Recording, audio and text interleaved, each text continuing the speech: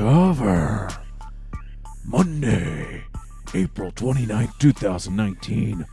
The morning after the Battle of Westeros. It was Winterfell, but close The enough. Battle of Winterfell. Arya Stark reigns supreme. I am Micah Wider. I don't watch Game of Thrones or give a shit. I am joined by Brad Key. What's up, Micah? Man, it's good to be back. I love when you ramble about things you don't know about. Yeah, what'd you do to watch last night? I turned on the television and then I watched it. Did you drink wine? Yes. That's good. I too drank wine, but I did it in the bathtub where I did not watch Game of Thrones because I am not a nerd. Interesting. Just to be clear, I want everybody who's about to come at me about how Game of Thrones is life and how it's the most important thing, just know that twice as many people watched the premiere of Roseanne last season when it came back on ABC than watched the first episode of Game of Thrones. Where did you see Your that show stat? is for That cannot nerds. be true. It is true. Your show is for nerds, and you got 3 more episodes, so enjoy it. I'm not going to talk any more noise. I hope the humans sit on the throne or whatever, so congrats. Tough break to the Night King or whatever. Spoiler-free, sorry. I don't know what happened. I don't care. I saw the clip. The chick stabbed that guy, and then he exploded. So, way to go.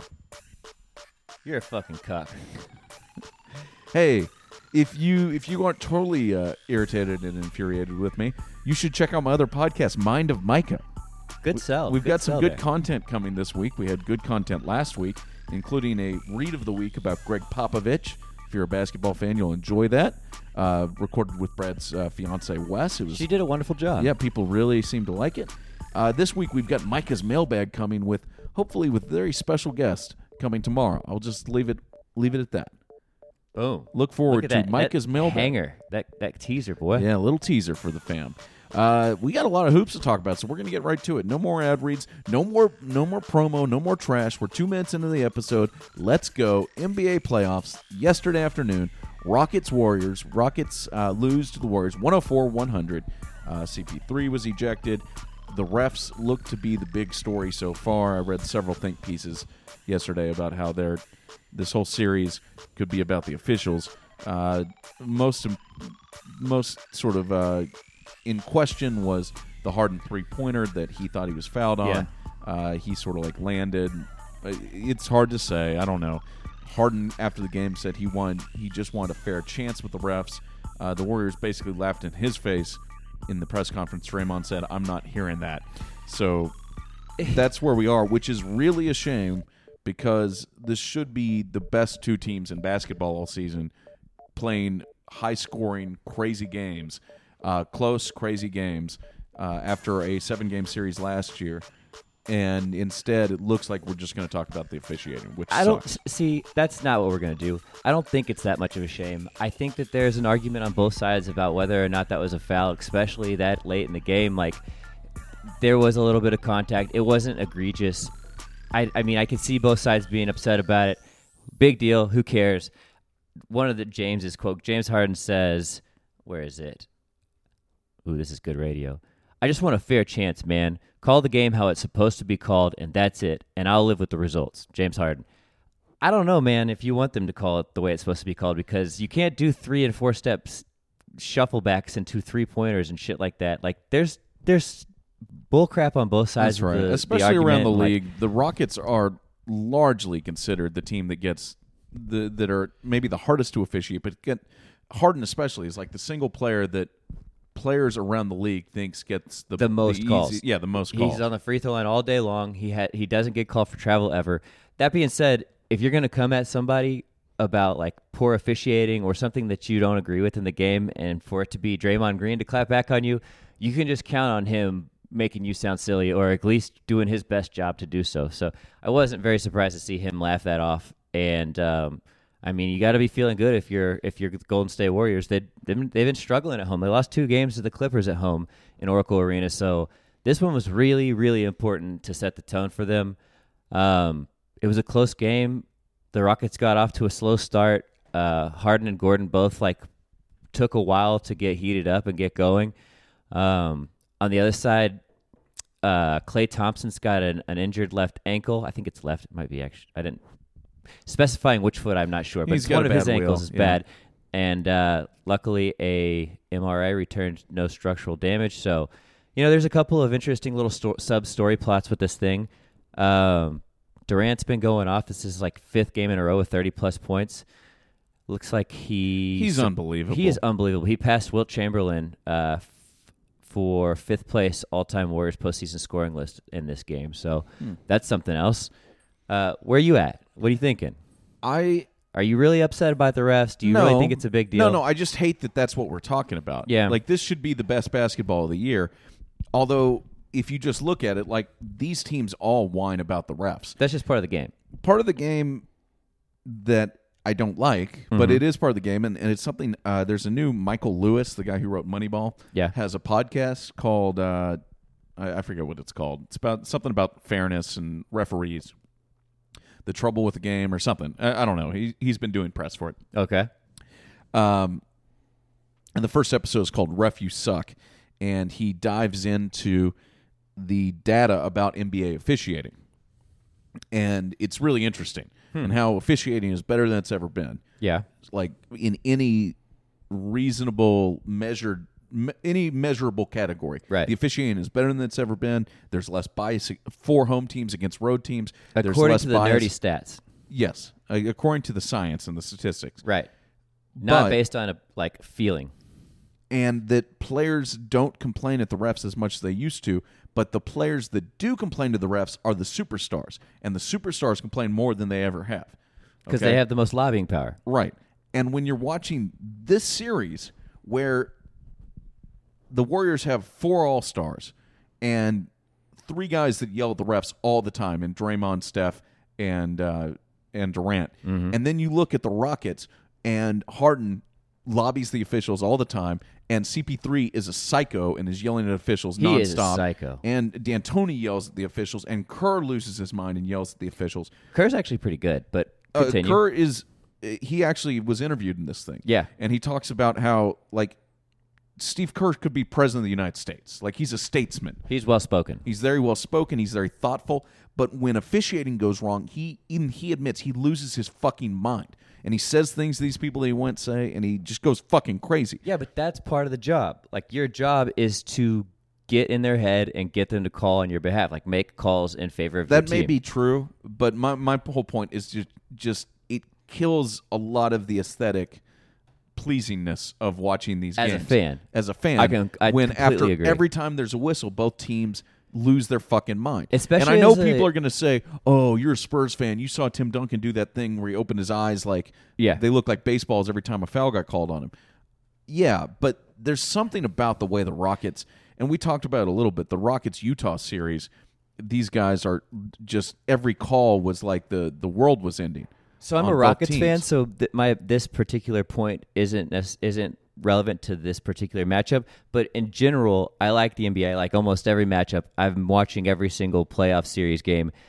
When I don't have a vested rooting interest and I see 2 different teams who I don't necessarily am pulling for one or the other, when I'm watching them really go at the refs, it's not an enjoyable product. Like, it's not good, like, for the mass entertainment. Like, Yes, if that's it's your my- team bitching about the refs and it's your team, well, then you can kind of get behind that, and like there's it's less annoying. Yeah, but when there's you're just just so watching as a much. general consumer, like, it's a pain in the ass to watch that shit. And the bigger issue with me in this series is these teams are going to score 1,000,000 points. They're going to make shots. They're going to do incredible things. The basketball should be the most aesthetically pleasing of any game. Yeah. And all of the complaining just really ruins it for me, at least in part. Yeah, And I mean, the more competitive the more competitive of a matchup, and the more powerful the star power is on each side, like, just the more bitching you're gonna get, and this is what it is, the apex of that shit. yeah, and that's where we are. And I'm upset about it. At least Boogie's And then- not out and there. then, of Boogie'd course, be like strangling motherfuckers yeah, right that's now. true. And then, of course, in Game 1, we've got some controversial calls. Mm-hmm. And so that's going to be the only story. I mean, I don't watch fucking First Take, and I don't care what Stephen A. says. You can guarantee But if he's you turned it screaming. on right now, I guarantee he's screaming about officiating.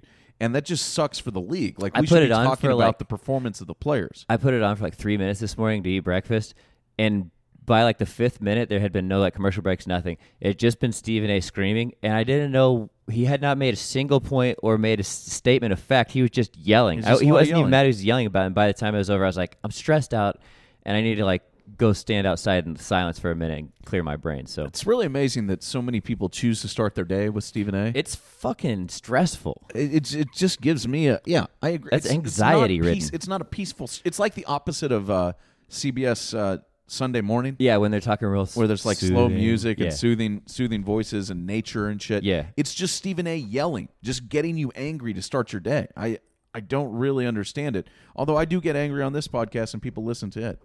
Anyway, let's move on. Actually, before we move on, I will say this. I feel, if I'm a Rockets fan, I feel fine. Me too. I feel almost better. I mean, obviously you want to win the game, but Steph had a banged up ankle at the end of the last series. Yeah, so Now he's still a little bit off too. Now you've got Thompson's injured. yeah, Clay is banged up a little bit. And that happened in the end of the Clippers series as well. So, like, these are both injuries that they played through last And night. these are going to linger. And I mean, this is going to be a long series. The Hey, crazy my question thing, is the technical on CP3, does that have any lingering effect? I don't think it does, right? It could potentially, but nothing like immediate. Like, he would have to get another tech or something like that. Like, right? No, or no. unless they it were doesn't like affect him next game. unless they like looked deeper into the video and saw that he made contact with the ref, which I think is what some of this discussion's about. So if I there haven't is something seen like that, then that could be a problem. But for the most part, yeah, this he's is not what going the to be matchups. suspended right away. I think there's a certain number of T's that if you get over the course of the playoffs, you get suspended. Right, But that's correct. anyway, it was entertaining until it wasn't, and If you're a Rockets fan and Harden goes 4 for 16 from 3 and Gordon goes 4 for 13 from 3 and you lose by 4 points at Golden State, you're okay. Like, this isn't the end of the world. yeah. All your players are still healthy. Golden State's still a little bit shook. You haven't even gone home yet to make your homestand. I'm feeling just fine as a Rockets fan right now. So Yeah, that's we'll where talk I'm about at. the betting odds here in a minute, but there's some value. We'll just say there's some value in the Rockets. The only other thing that I'd say about this series is Kevin Durant is unfair, and it just makes me angry that he's on the Warriors. Like, this just because he's so fucking good. And I know that this isn't, like, they've won 2 championships in the 2 years he's been there, and this is the 3rd year, and they're favored to win the championship again. And I know this is just lame that I'm harping on how cowardly it was to go to the best team in basketball, but it was cowardly to go to the best team in basketball. If he ends up at the Knicks, though, then that's like the opposite. I'm all in on him to the Knicks. So here's a quote for you. Durant said he was just, quotes, just tailor-made for the moment, I guess. I'm starting to put everything together on both sides of the ball, he added. Which sounds like a total cocksucker statement, really. Yeah, it's like I'm pretty. It's a good thing I'm here because I'm saving the fucking day. Basically. The other thing, though, which is true. In the Clippers series, they picked on him on defense. Like, when Lou Will was bringing up the ball, like, he was pointing out whoever Durant was guarding, he was like, come screen me, get that man on me, I'm going to cross him, I'm going to abuse him. And he really did. Like, there was times when Durant almost, like, went on ice skates and fell down. So, yeah, you put it all together, but you're not as good as you, like, come on now. Like, Durant's don't say always some shit been like that. a really underrated off-ball defender. Yes. Because he's so long, He can block come shots. across and block shots. Yeah, defensive paint well. But you're right. The Clippers really tried to exploit him one-on-one. And I would assume the Rockets, although the Rockets play such a different game, like they just don't fuck with screens at all. They just let Harden go. He doesn't need to switch. He can kill whoever he's being guarded by. And then if you help off, then he hits you. And then, man. yeah, exactly. And so he it's like throws a they're lob to the just guys inside. calling yeah. for the screen, waste time. Just let him go. All right, so there's the Rockets-Warriors. Awesome series. It's going to be so fun, man. I sure hope so. Yeah. I just hope that it's not Next all game's about the Tuesday refs. night, tomorrow night. Yeah. Celtics killed the Bucks in Milwaukee in Game 1 yesterday as well, 112-90. Kyrie went for 26 and 11. Giannis went only 7 for 21 from the field. He scored 22 points and shockingly had a minus 24 plus-minus, which is crazy, the worst on the entire team. This wasn't good if you're a Milwaukee fan. Yeah. And, you know, we've been waiting all year for the Celtics to really come together and show the promise they had last year. Again, that's another team that was one game from the finals and then got 2 good players back, including their best player in Kyrie. And they just haven't had it together. Is it possible that they're putting it all together and look like a juggernaut? Yes, that is quite possible. And like the star of this game, the key player in this game was Al Horford, who guarded Giannis the whole game. He had a pretty impressive stat line as well, but his defense was just out of this world. There was like multiple highlights where he either blocked him or blocked him twice in one attempt by Nut crush. by Giannis. So yeah, that was really a nut crushing highlight of the weekend. It was quite embarrassing, but who cares, man? Like, that's part of Giannis's game. He embarrasses people every night. He's going to get embarrassed sometimes. Like, that's part of this game. If you're going to be physical and go in and dunk on people and throw up floaters and, like, be 7 feet tall and super fast and springy, like, there's going to be days when this happens. He's not always been great. Like, he's still very young. I think it was just an off night for him. It happens, man. Like, he's got plenty of time to bounce back. The question becomes, can Milwaukee bounce back? Because this team never has. This is the first year they've been a favorite, been like a legitimate contender. Yeah. And they've never been behind. They've swept the first series. Yeah. Right. I mean, this group, do you think they've never really faced adversity when they were a meaningful, championship team? Do you think they have what it takes to bounce back and kill the Celtics in game 2 and then go get one in Boston? But the thing is, the next game is the most important game for them. Like, they can't go down 2 and then go to Boston and expect to win 5 straight. Like, it's just not going to happen. Yeah. So they must win. And then the other thing is that their point guard, Brogdon, who was Rookie of the Year in 2017, had a really good season. He's been out since March 13th. He's expected, they're hoping he'll be back in game 3. So they must win this next game. Like, this is the most important game for them. They have no prayer of winning if they don't, or coming out of the series on top if they don't win this next game. When they get their point guard back, who I think Brogdon's a vital piece to them. He not only on the offensive side that he helps bring the ball up and all that, but defensively, like somebody on Kyrie that can really like lock down and have that be his job. Like, Bledsoe's a really good defender, but he's a little bit older. They need him to score. Like, they need him to be able to shoot. They need him to not be exhausted chasing Kyrie all over the place, because you got to chase Kyrie. So, like, there's just a couple of things to consider there. Like, you must have Brogdon back and healthy, which is a really long shot to ask for. And before you even get that, you must win at home game 2, and we'll see kind of how they react. I think Giannis bounces back. Like, I think he takes this so seriously. I think he's as prepared as any player in the league every night in and night out. You have off nights. He had an off night. We'll see. Where are you at? I think you're right. I also think I would not be surprised if Kyrie comes out and gets 45 next game. Not at all. And just decides, I'm winning this fucking game. But and I don't think he's that's one the of only thing, though. Kyrie's one of the 5 guys in the NBA who, like, I like to call him, like, Carmelo used to be this guy. Yeah. Where it was like, points. he'll get you one. Like, his team will never get swept because he will show up one game and score enough points to make sure that they win, no matter if they're the 8 seed facing a 1 seed, or in this case, they're the 4 seed facing the 1. Like, they already got game 1 and he didn't dominate. Kyrie could come out and just pull his cock out and score 50 and win this game and bury the Bucks. I wouldn't be surprised if that happened. I'm not sure that that's the best thing for the Celtics, because I think they've got a balanced enough attack for that to kind of fuck them up. Like, they've got enough good players where he doesn't have to do that. For Milwaukee to have to go into this defensive game plan and to know that he's capable of it is something else entirely. But if he goes off for 50, I'm not so sure how good that is for Boston, like, and for these young players who are just basically standing on the wing going cold every other offensive possession. So all that being said, what you mean, what I take that to mean, at least what you were saying, is that if the game's tied and there's 20 seconds left, you could count on Kyrie to score in that situation. If he needs to, you can. He's a very high percentage game closer. I think he's gonna. I think you're right. It may not be the right thing for Boston, but I can see him coming out and saying, sure, I'm going to be Kobe. I'm going to be the fucking hero in game 2. I'm going to put the team on my back, and we'll see how it works. He was certainly the best player in the last game, so we'll see how it goes. Besides Tatum, obviously, the defensive efforts of Tatum was... I'm saying Tatum. I don't mean Tatum. I mean Horford. Pardon me. All right, well, let's... before we move on to tonight's games, let's talk just for a minute about the Saturday game. Saturday, Toronto went up 1-0 on the 76ers at home. Kawhi went for 45, I think, and he totally dominated. He's a monster, man. He is playing as well as he's ever played before, which is horrifying because the dude is incredible. He is like a robot. He is so dominating on both ends of the floor, and he just never makes any mistakes.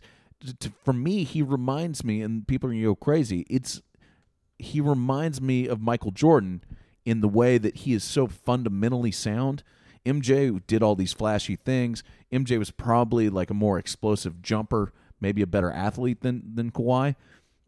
But the way that Michael was more creative offensively, maybe, Right. but he never he was very low on turnovers. He never made mistakes fundamentally, and I see what you're saying. just like the way They that don't Kawhi look does this. aesthetically similar. They don't have the same package. His game is much more robotic, where Michael's was more fluid. But they make the same they don't make the same mistakes. Does that make sense? I think what you're trying to say is that they arrive at the same outcome, which is a very high percentage shot, a very like lockdown defensive package. They've got they basically provide a similar formula to their team's effort that makes their team that much greater. Obviously, Michael Jordan's the best of all time, and Kawhi has a long way to go to even be close to consider that. But I see what you're saying in the sense that what he brings to the table for any team that he's on is intangible that's hard to argue with. He's just really fantastic. Just really dominating. And Yes. if you haven't been paying attention, it's time. He's back. He looks as healthy as he's ever been. He's figured out the game. The game has slowed down for him. He's a monster. He and is such the a beast. 76ers, for all the talent they have, Jimmy Butler can't guard Kawhi. Nobody they have can stop He'd Kawhi be the one-on-one. best suited to do so. I think the other really big matchup is Gasol versus Embiid. I think that's an interesting factor. And Gasol has came out early in the season, was one of the best players in the league. Yeah. He slowed down mid to late season. I think he's back, man. Well, he looks really healthy. He also played really well against Embiid this season Early when in he the was season. in Memphis. Right. That was one of the teams that stopped Embiid the best was Memphis back when Marc Gasol was there. So A couple of interesting matchups that are really vital to the outcome of this game. Both look to be not necessarily favoring the 76ers in the case of the Gasol versus Embiid, but the fact that they've got somebody who can at least stand up to him, that's pretty interesting. yeah. And then they've also got the matchup between Tobias Harris versus Pascal Siakam. That's a very Siakam interesting was matchup. balling. Siakam's just out of control right now. He's just impresses me more and more Well, every night. and So we talked earlier about how the Bucks haven't really faced adversity. The 76ers are not a team that operates well in an adversity situation. yeah. And I would be the way that they got dominated in game one, I would anticipate they're going to go back home down 2-0 and be nervous. Yeah. But we'll see. We'll get to that later. Last little note, having Serge Ibaka and Fred VanVleet come off the bench is two premier defensive units to replace your starting lineup. Not many teams have that type of true. flexibility, and so I don't know, man. The Raps look good, man. They look really, really good, and they came out. This is game one. We were expecting them to lay an egg, and they punched That's these true. fools in the That's always face. been their kryptonite. They've now won 5 in a row. So it's good. The other game Saturday, the game 7, Spurs at Denver. Denver won the game, I believe, by 4 points. The first half was terrible basketball. Neither team could make a three. It was just awful. But the second half, the Spurs did make a comeback. They missed shots at the end, and they made stupid strategy mistakes, including not fouling at the end of the game. That's been, if you watch that or Inside the NBA, that was harped on over and over again. But really, they just didn't make shots at the end of the game. Rudy Gay was the only guy who really came to play for the Spurs. He had a great series, especially in the first half. Denver was shaky down the stretch. They tried to give this game away. I mean, they played very poorly in the second half. And nobody shot well. Nobody on either team shot well, Yeah. especially from three. The Spurs went 6 for 23. Denver went 2 for 20. 3-point shooting was pathetic in this game, which, if either team had shot well from 3-point line, that's a game-changing difference, obviously. Yeah. But yeah, I mean, it's you have to give Denver credit. It was a 7. The only sure thing they got is Jokic, and some of their players are so trick or treat, up and down, coming from nowhere. If they show up, they're really fucking good, and if they don't, it's all on Jokic, and he can't dribble the ball up. So for him to facilitate, it just requires he can, so much, but not every time. Not well. Yeah, it's shouts to Denver, I guess. Crushing for me as a Spurs fan because Kawhi was playing in the game before and going for 45 points. Yeah, he this would have Spurs been a team is difference maker. championship caliber with Kawhi. Without Kawhi, they're just dead. They're a 7 seed, and they're going to lose in the first round.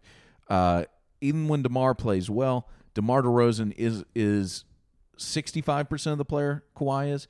Kawhi is a legit top 5 player in the league, and the drop off between where he is and the an above average 2 guard, which is what is just so big, and it's kind of heartbreaking. Plus, do they Danny still Green's need been to? playing well. Do the Spurs need to re-sign DeRozan now? Is that what the next step in the process is? Or I is he think they back? still got him back for another year or two. I may be wrong. Something to look forward to. Yeah, it's tough. The Spurs just aren't. They're not championship quality without Kawhi Leonard, and to see him be back and healthy, and his uncle isn't shutting them down, it's just kind of heartbreaking. So that's. I mean, I know people are listening. The Spurs made the playoffs 22 years in a row, and people can't bitch about the Spurs. I mean, some of those dudes came up out of the D League and were fucking good. Like they might just end up being good again. They've got DeJounte Murray coming back next year. Yeah, they had some key players looking get healthy injured. on Instagram, and Derek White looks like a player. He looks like a legitimate piece moving forward. So, anyways, the Nuggets advance to meet the Trailblazers, and that series tips. We'll get to that in a tonight. minute. That's tonight. We're going to get to the games tonight, but before we do, we should mention that Backdoor Cover is brought to you by Burrow. Burrow is rethinking how people shop and live with their furniture by making high-quality sofas that are customized online, shipped for free in 1 week, and set up in minutes. No need to go to the furniture store, one of the worst places on earth. We always talk about how terrible mattress shopping is. Furniture shopping is like 1 degree worse, or maybe 1 degree better, but still terrible. It's a terrible place. And you don't need to do that with Burrow. Burrow also offers scratch and stain-resistant furniture that adapts to your life, so you can live your life totally worry-free. There's nothing worse than being in a furniture store, fretting, picking out a couch that you really want, spending more money than you were expecting, and then getting it home and spilling a glass of wine on it and ruining it forever. That will not happen with Burrow. The other thing, Burrow is smart stuff. It's built with a USB charger, so you never even have to get up. I like how you call it smart stuff. Smart stuff. Yeah. It's a sofa that grows with you. It's a smart sofa. Smart sofa. Burrows are easy to set up and disassemble. You can also make it bigger at any time. That's or like make the it most smaller. important part to me is being able to take a sofa apart so you can get it in and out your door if you're moving around, whatever. Like if you're apartment liver, or if you your haven't next bought a apartment home. may be smaller. You just never know. I know there's a lot of people out here in their 20s. You move every year. This is a challenge. Not with Burrow, my friends. Easy to put together, easy to take apart. The best part about Burrow, they're designed for comfort. Exactly 17 inches off the ground, because that's the average height from the bottom of a person's foot to the back of their knee. They customize every detail. You can customize your pillows. You can customize your sofa with 4 unique pillow collections. Plus, you can pick a style and mix or match: mid-century, bohemian, industrial, rustic, soft, hand-woven furniture covers, and plush inserts. Anything you want, Burrow is the place. Don't go furniture shopping without going to burrow.com/backdoor to get started, okay? Burrow was recently named one of the best inventions of 2018 by Time Magazine, and you can get 75% off your award-winning Burrow sofa by visiting burrow.com/backdoor. That's Burrow, BURROW.com/backdoor, one word, to get $75 off your order. Thanks again to our friends at Burrow for supporting the show. All right, let's talk about tonight's games. The 76ers and Raptors, again, in Toronto. Raptors are 7-point favorites. Drake, I'm sure, will be there. The over-under is 220. Can the 76ers respond? And if they don't, do they totally self-destruct, I think, is the big storyline head into this game. I think the Drake storyline is going to become more and more prevalent as the Raps proceed through the tournament, through the playoffs, I should say. He had some good FaceTime there. He always gets good FaceTime. I saw he someone was dressed ridiculously. Did you see how he was dressed? Yes, I saw someone on Twitter had FaceTimed a photo of the White Walk. What's the guy who got killed last night? The Night King? Quit your spoiler bullshit. Okay, the guy who got killed last night, on his face, or that person's face. Well, the spoiler's over. On the Drake's chest. Yeah, the Night King's face on Drake's chest because of the curse of Drake. I found that quite humorous. Anyway, who do you like tonight? 7-point favorite for the Raptors at home. I feel good about the Raptors at home, man. I think I do too. Yeah, and I like the matchup of Embiid versus Gasol, as we had kind of talked about. I like Siakam versus Harris. We'll see. 7 seems like a lot, but I don't know. I don't gamble on NBA playoffs very often, but if you Seven subscribe does to seem- the zigzag theory, which would be the ups and downs like every game. yeah, is. whoever wins the has team the that advantage. loses the first game is more likely to cover in game 2 than you could be on the Sixers. I just think the Raptors are they're better. The Raptors are better, and they've got a higher ceiling, and they've got the best player in the series. Yeah, we'll see. And we'll also, see. I mean, Simmons versus Lowry is interesting, and because Simmons is so much taller, but Lowry's like a little bowling ball. Like, you can't post that full up, even though he's not that tall. We'll see. Yeah, Simmons Should be really fun to kind watch. of the other unknown factor. Like, he could show up and put up 20, 30 points and really change the game. So we'll see. I like Toronto in this. The game. other game tonight, Portland at Denver. Nuggets are a 4-point favorite. I have the odds for the entire series here. The over-under is 216. Nuggets are a minus 145 favorite to win the series. Really, Portland is plus 125. It's not a whole lot of value there if Yeah. you like Portland, but they're pretty evenly matched, is what I Vegas mean, said. Portland obviously played better in the first series, really crushing OKC's nuts. Dame. And, I mean, I think that might be a bit of a surprise because they were so hot that they are a slight underdog here. You have any thoughts on this series in general and Game 1? I just don't think Denver hangs with them unless they can hit threes. And like we said, their guard play has just been so up and down. And, like, you know, if they show, then that's good. But if Lillard and McCollum come out and just start blasting threes like they've done for the last however many games in a row they did versus, Yeah. what was it, 5 games? They 5 won in games the against fifth. OKC. If that's the way that this goes, you can't keep up with 2-pointers versus somebody who's scoring with threes like that, and especially if your guys are not making shots, like if it's all on Jokic to kind of get the offense going, I just think it's too much of an uphill battle for them. So I kind of am leaning towards the Trailblazers for the series. We'll see, man. Maybe it's a completely different unit that comes out for the Nuggets, and that Spurs defense is, there's a reason they've been good for so long. They're always good at defense. So, I mean, maybe that's the big thing that really held the Nuggets guards in check. So I think that it really is in the balance between that guard play.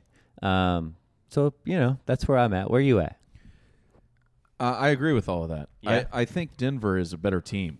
They're deeper. Jokic But as is you definitely mentioned, the way the most interesting player of them all. Yeah, the way that this team from Portland is just bombing threes, and the way Dame is playing right now, it's scary. You also have to think Denver just had a tough 7-game series. Yeah. They've never won a series before. This is the first series for most of these Nuggets to get past the Spurs in 7, and then have to come back 2 nights later. And I mean, thankfully for them, they're at home again, so they don't have to travel on top of it. But that's kind of a tough turnaround. Definitely. There's always the advantage for Denver being at altitude. Denver lost Game 1 against the Spurs in the first series. Right. I don't know where to lean on this. I think whoever wins Game 1 is going to win the series. You Because do. if Portland can come in and steal Game 1, that's going to be tough. I think I like Denver to win Yeah. the series, though. So The one other little I just think interesting Denver's better, and over the course of a 7-game series, the better team normally wins. The one and both teams interesting, are pretty much healthy, except for Portland it lost their big man with about a couple weeks to go in the Which season. is what I was going to talk about. Yeah. His name is Yusuf Nurkic, and he actually came from Denver. He was starting over. I guess he played in tandem With Jokic, and then eventually Jokic came off the bench and relieved Nurkic. It's hard to say their names back to back. Anyhow, they ended up trading Yusuf Nurkic to Portland because they wanted to feature Jokic in their offense. And so, unfortunately, Nurkic is hurt, like you had just said. He's out for the season. But he was really like a game-changing player for them. So we'll kind of see how that all plays out. But, I'm pretty excited about this one, actually. 2 contrasting styles of basketball really kind of colliding. I mean, I'd like to see Denver continue to succeed after such a strong season. In that same vein, I'd like to see Portland continue to advance because of how many woes they've overcome over the last couple of years in the playoffs, especially that dumpster fire shit they took on the floor versus the Pelicans last year. So, some interesting things. We'll see how it goes. We'll be watching. Other series odds, by the way, the Raptors are now a big favorite to win their series, minus 450. Wow. which is significant. What's the payout for the 76ers? Is there value there? The 76ers payout, actually. I'm sure there is, though. We'll look into that and talk about it in the next one. Well, you could look into it now if we wanted to. The Bucks are still favored after losing game one. They're still a minus 130 favorite, 110 if you like the Celtics. Not a whole lot of value for a team that won game one, but still value on the Bucks if you're on them. The other big value play here, the Warriors are a minus 450 favorite. The Rockets are plus 325. So wow. if you subscribe to the fact the Rockets are going to win game two, now's the time to get the value there. Plus 325 underdog. I would assume that that the Raptors are that they're minus 450 to win, so it's probably plus 325 on the other side. If you want to go on the 76ers, also value there, I guess, but I don't know. That one looks different. Let's move on. Onward. Okay. Let's talk about the NFL draft. Let's do this. The NFL draft, of course, hosted in Nashville. We talked about round one on Friday's episode, if you care to listen to that. Again, we are not Mel Kiper or Todd McShay. We are not draft experts. We don't have an algorithm. But I did find myself watching quite a bit of the draft over the course of the weekend. Which broadcast did you watch? So on Saturday, I was watching ABC. Which is the one that's like drama. That's the one that's wasn't, like and actually Friday I watched some ABC too, but it wasn't really as dramatic. It was different, but it was College Game Day were the hosts. So that's a good hosting. Branded as College Game Day on ABC, and so Reese Davis and the guy what's the guy from Ohio State who's been on the Herb Street and Reese Davis and I was having a hard time following what you're saying. Yeah, and that crew were there. So it wasn't, and they did a couple features that were tossing up to Maria Taylor, who was with The Bachelor, Jesse Palmer. Okay. And so they were doing a couple features, but it wasn't over the top. I was expecting it was to like be family features about the players. Yeah, but it wasn't background and history. I was expecting them to toss like 5-minute features. Yeah. They were like each like a few 60 seconds. Yeah. So it wasn't a whole lot of that, and it didn't look noticeably. I mean, it was a little bit different, but it wasn't that much different. Sure. I was flipping forth to ESPN too. ESPN also, they had Mel Kiper, and they do a little more X and O talk, but they were doing a lot of X and O talk on ABC too. So I don't understand. It's basically why. One's a pro package and one's a college package. But I mean, they're talking about the same thing. Yeah, it's players getting drafted to the NFL, so it's hard to make it that much difference. It was interesting. It was. I don't understand why. I guess it's just like we're going to spend all this money to set up these sets and to have all these camera people there. We're going to use the data. We might all the because a lot of the video that they were using was the same on both. Yeah. And they were just, I guess it's like we use these assets, we might as well broadcast it twice. And it also makes sense from the perspective if you're trying to get a college fan base interested in how the draft process works, because they're already invested in the players, and they really, like those hosts. Like they those didn't hosts really are people they brand followed. it that way beforehand. I wonder if they did like on the Instagram and all of this shit with the hosts. I don't think and stuff. so, because I follow College Game Day, and they never. It wasn't clear to me when we were talking on Friday that it was going to be one was going to be College Game Day and the other was going to be NFL. I bet that was their strategy, and they didn't fully just vet it out. Yeah, interesting though. Well, whatever it is, it worked because Nashville delivered the most watched and highest rated draft in history, supplanting record-breaking numbers from a year ago in Dallas, while also shattering attendance figures with greater than 600,000 fans watching it live. That was the fucking craziest thing to me. And I'll get back to the ratings here in a second, but the number of people that are just hanging out in the street in Nashville. There's 600,000 people in attendance? It was over the course of 3 days. Okay. But they claimed they had like 400,000 the first day. It was unbelievable. And they had all these drones flying up and back. And there's just thousands of people standing in the street. What are you fucking people doing? Yeah, what's wrong with you? It was boring. I mean, I just don't understand it. And then the other thing they do in the NFL draft, which is always hilarious to me, is they have like a pit in front. Yes. Where they clearly have like 10 fans from all 32 teams, and they're all dressed up like assholes, like face painted, whatever it is. And so as soon as they make a pick, they cut to these people. Yeah. And the best is whenever they select an offensive lineman, and the fans are like, okay, yeah, all right, cool. I have no idea who the fuck that guy is. He played for Alabama? Good. Yeah, all right, okay, cool. Yeah, we needed that. Great. And they show him cheering. It's such a weird. It's just such a weird television product, but it is strangely.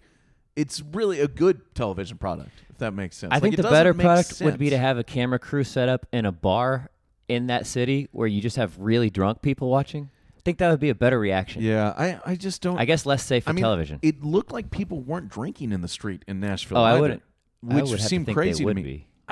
Every time they showed a drone shot, you didn't see people I drinking guess big it's beers. like they're It trying to was be all family next and to all all that these shit with the beers, NFL. are next to all these bars. I don't know. It was weird. If anybody was in Nashville, call our hotline. Tell us what you thought. 800-392-6344. And guess what? What? I know someone who was in Nashville covering the NFL draft for Westwood One Radio. Oh. And he's going to join us on Thursday to talk about it. Oh, well, we're going to talk it Ross through then. Tucker, our- I our can't good- wait to hear what happened. He'll have full perspective Friend on of the pod, Ross Tucker was there. Ross Tucker was there at the NFL draft. He posted some stuff on Instagram, and we'll get his perception and his take of what it was like to be there on the road. This is clearly a success for the NFL. More numbers here across NFL Network, ESPN, and ABC.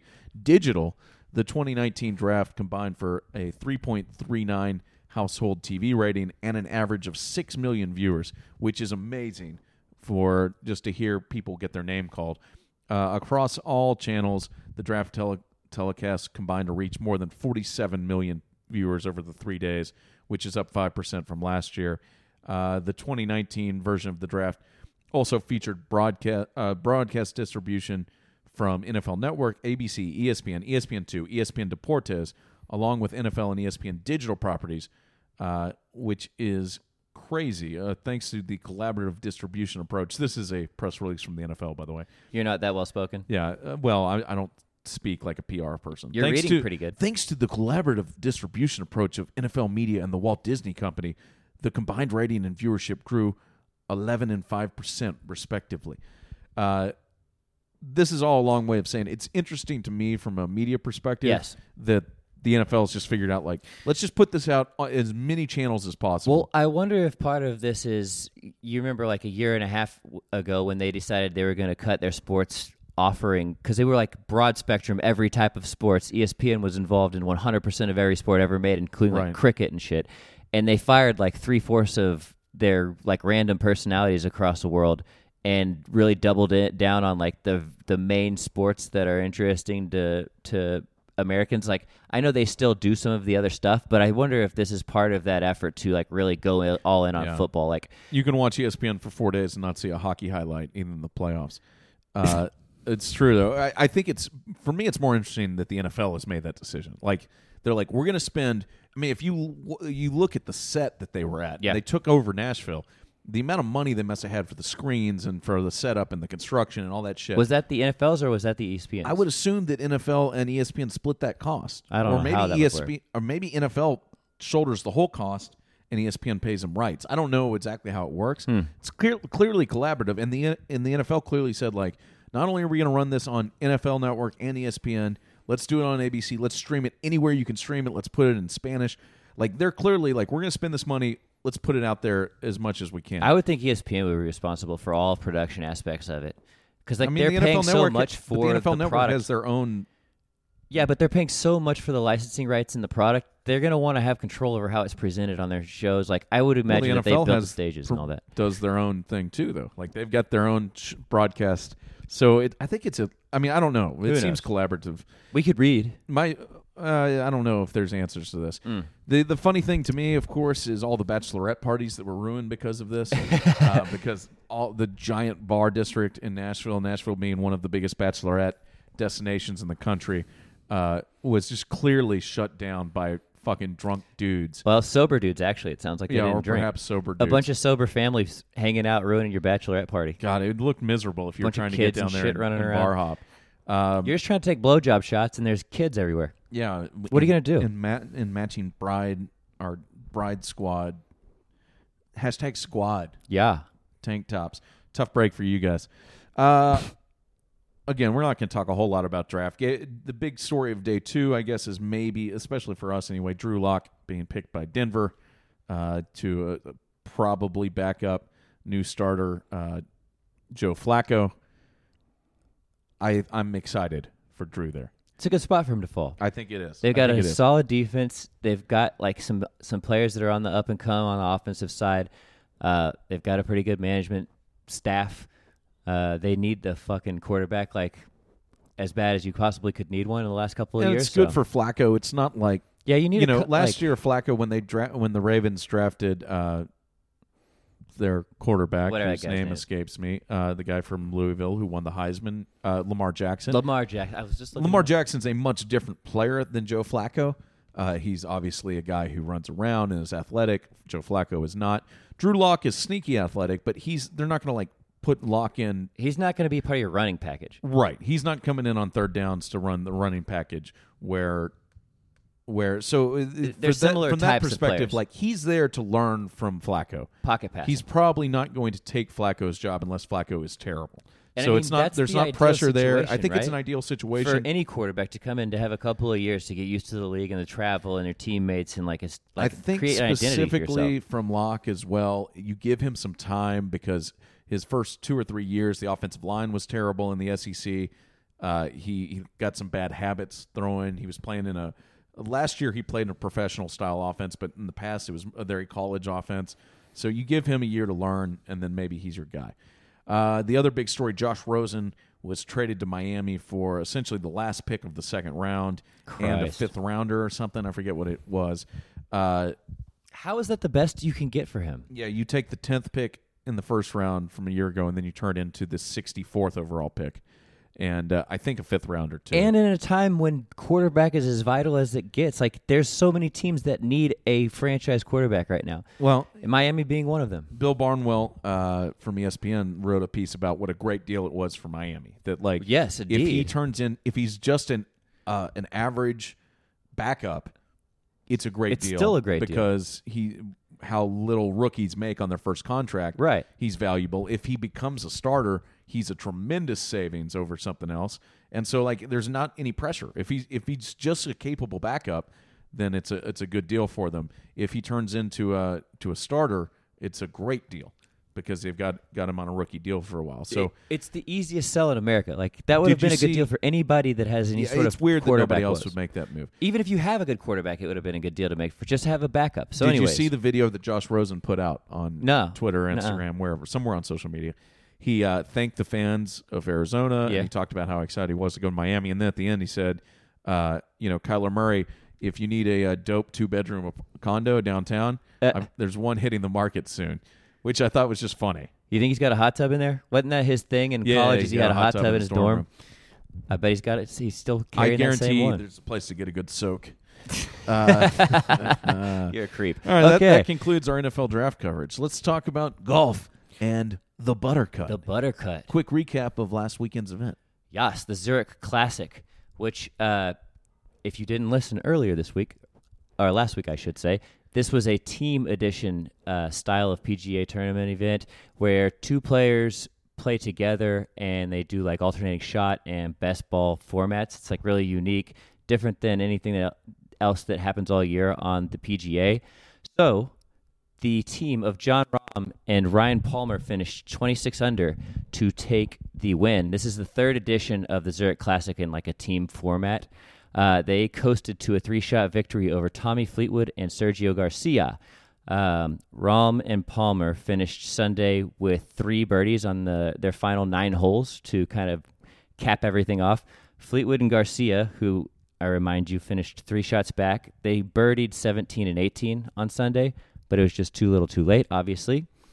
Some other players of note, the Koepka brothers, if you'll remember, Brooks and his brother Chase played together. They finished tied at 22nd at 16 under.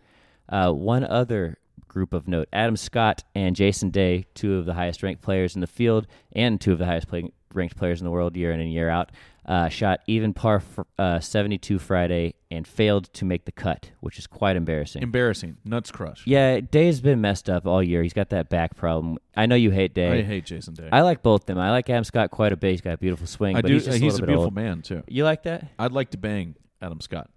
If I- I had to bang someone on tour. I think you should take that statement back and recut this segment, but that's okay. I'm going to let you be you, buddy. All right. Well, that's me. If there's any golfers on tour you want to bang, tell us about it. Call our hotline, 800-392-6344, 800-392-6344. That's pretty much what we got. Yeah. We don't have any hotline calls for today, but we'll read some on Thursday. We are back we've got some good content coming to you this week. We'll just leave it at that. I don't know exactly how many episodes we're going to release or how we're going to do it, but we've got some stuff coming. And some unique personalities, some different stuff. We're going to have some guests on this week. And like I said, we'll definitely have an interview with Ross Tucker on Thursday. So look forward to hearing that. We might drop it Friday. We'll see. Anything is possible. Game of Thrones, that's still happening. So enjoy that, nerds. And, a lot more people watch the NFL draft than watch Game of Thrones. So get over yourself.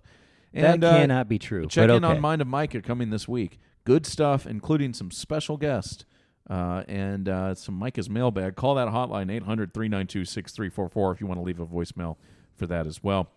Shouts to Burrow, burrow.com/backdoor. Will save you $75 on a fucking dope sofa, so get that. It's the move. And for those of you who have left reviews and ratings for us, we very much appreciate you. Those of you who haven't, we'd really, really appreciate it if you would. It helps us out tremendously. We listen. We read every one of them. So. It helps so much more than you think. Leave us 5 stars and then say terrible things about us. Whatever you want. Brad, where can people find you on social media? Bradley B. Key on Instagram. Bradley Key on Twitter. Where can they find you, buddy? You can follow me at Micah Weiner, MICAHWIENER, on Twitter and Instagram. Follow me at MicahTX on Snapchat. And that's pretty much all I got, bro. Yeah, this has been a production. We'll be back later this week. MWBK. Yeah, that's right. Creative a and proud Sales. production of MWBK Creative and Sales. Very nice. That was my line. You stole it from I know. me. I wanted it. You cucked it. You've been it. cucked. That's all. Bye-bye. Thanks for listening.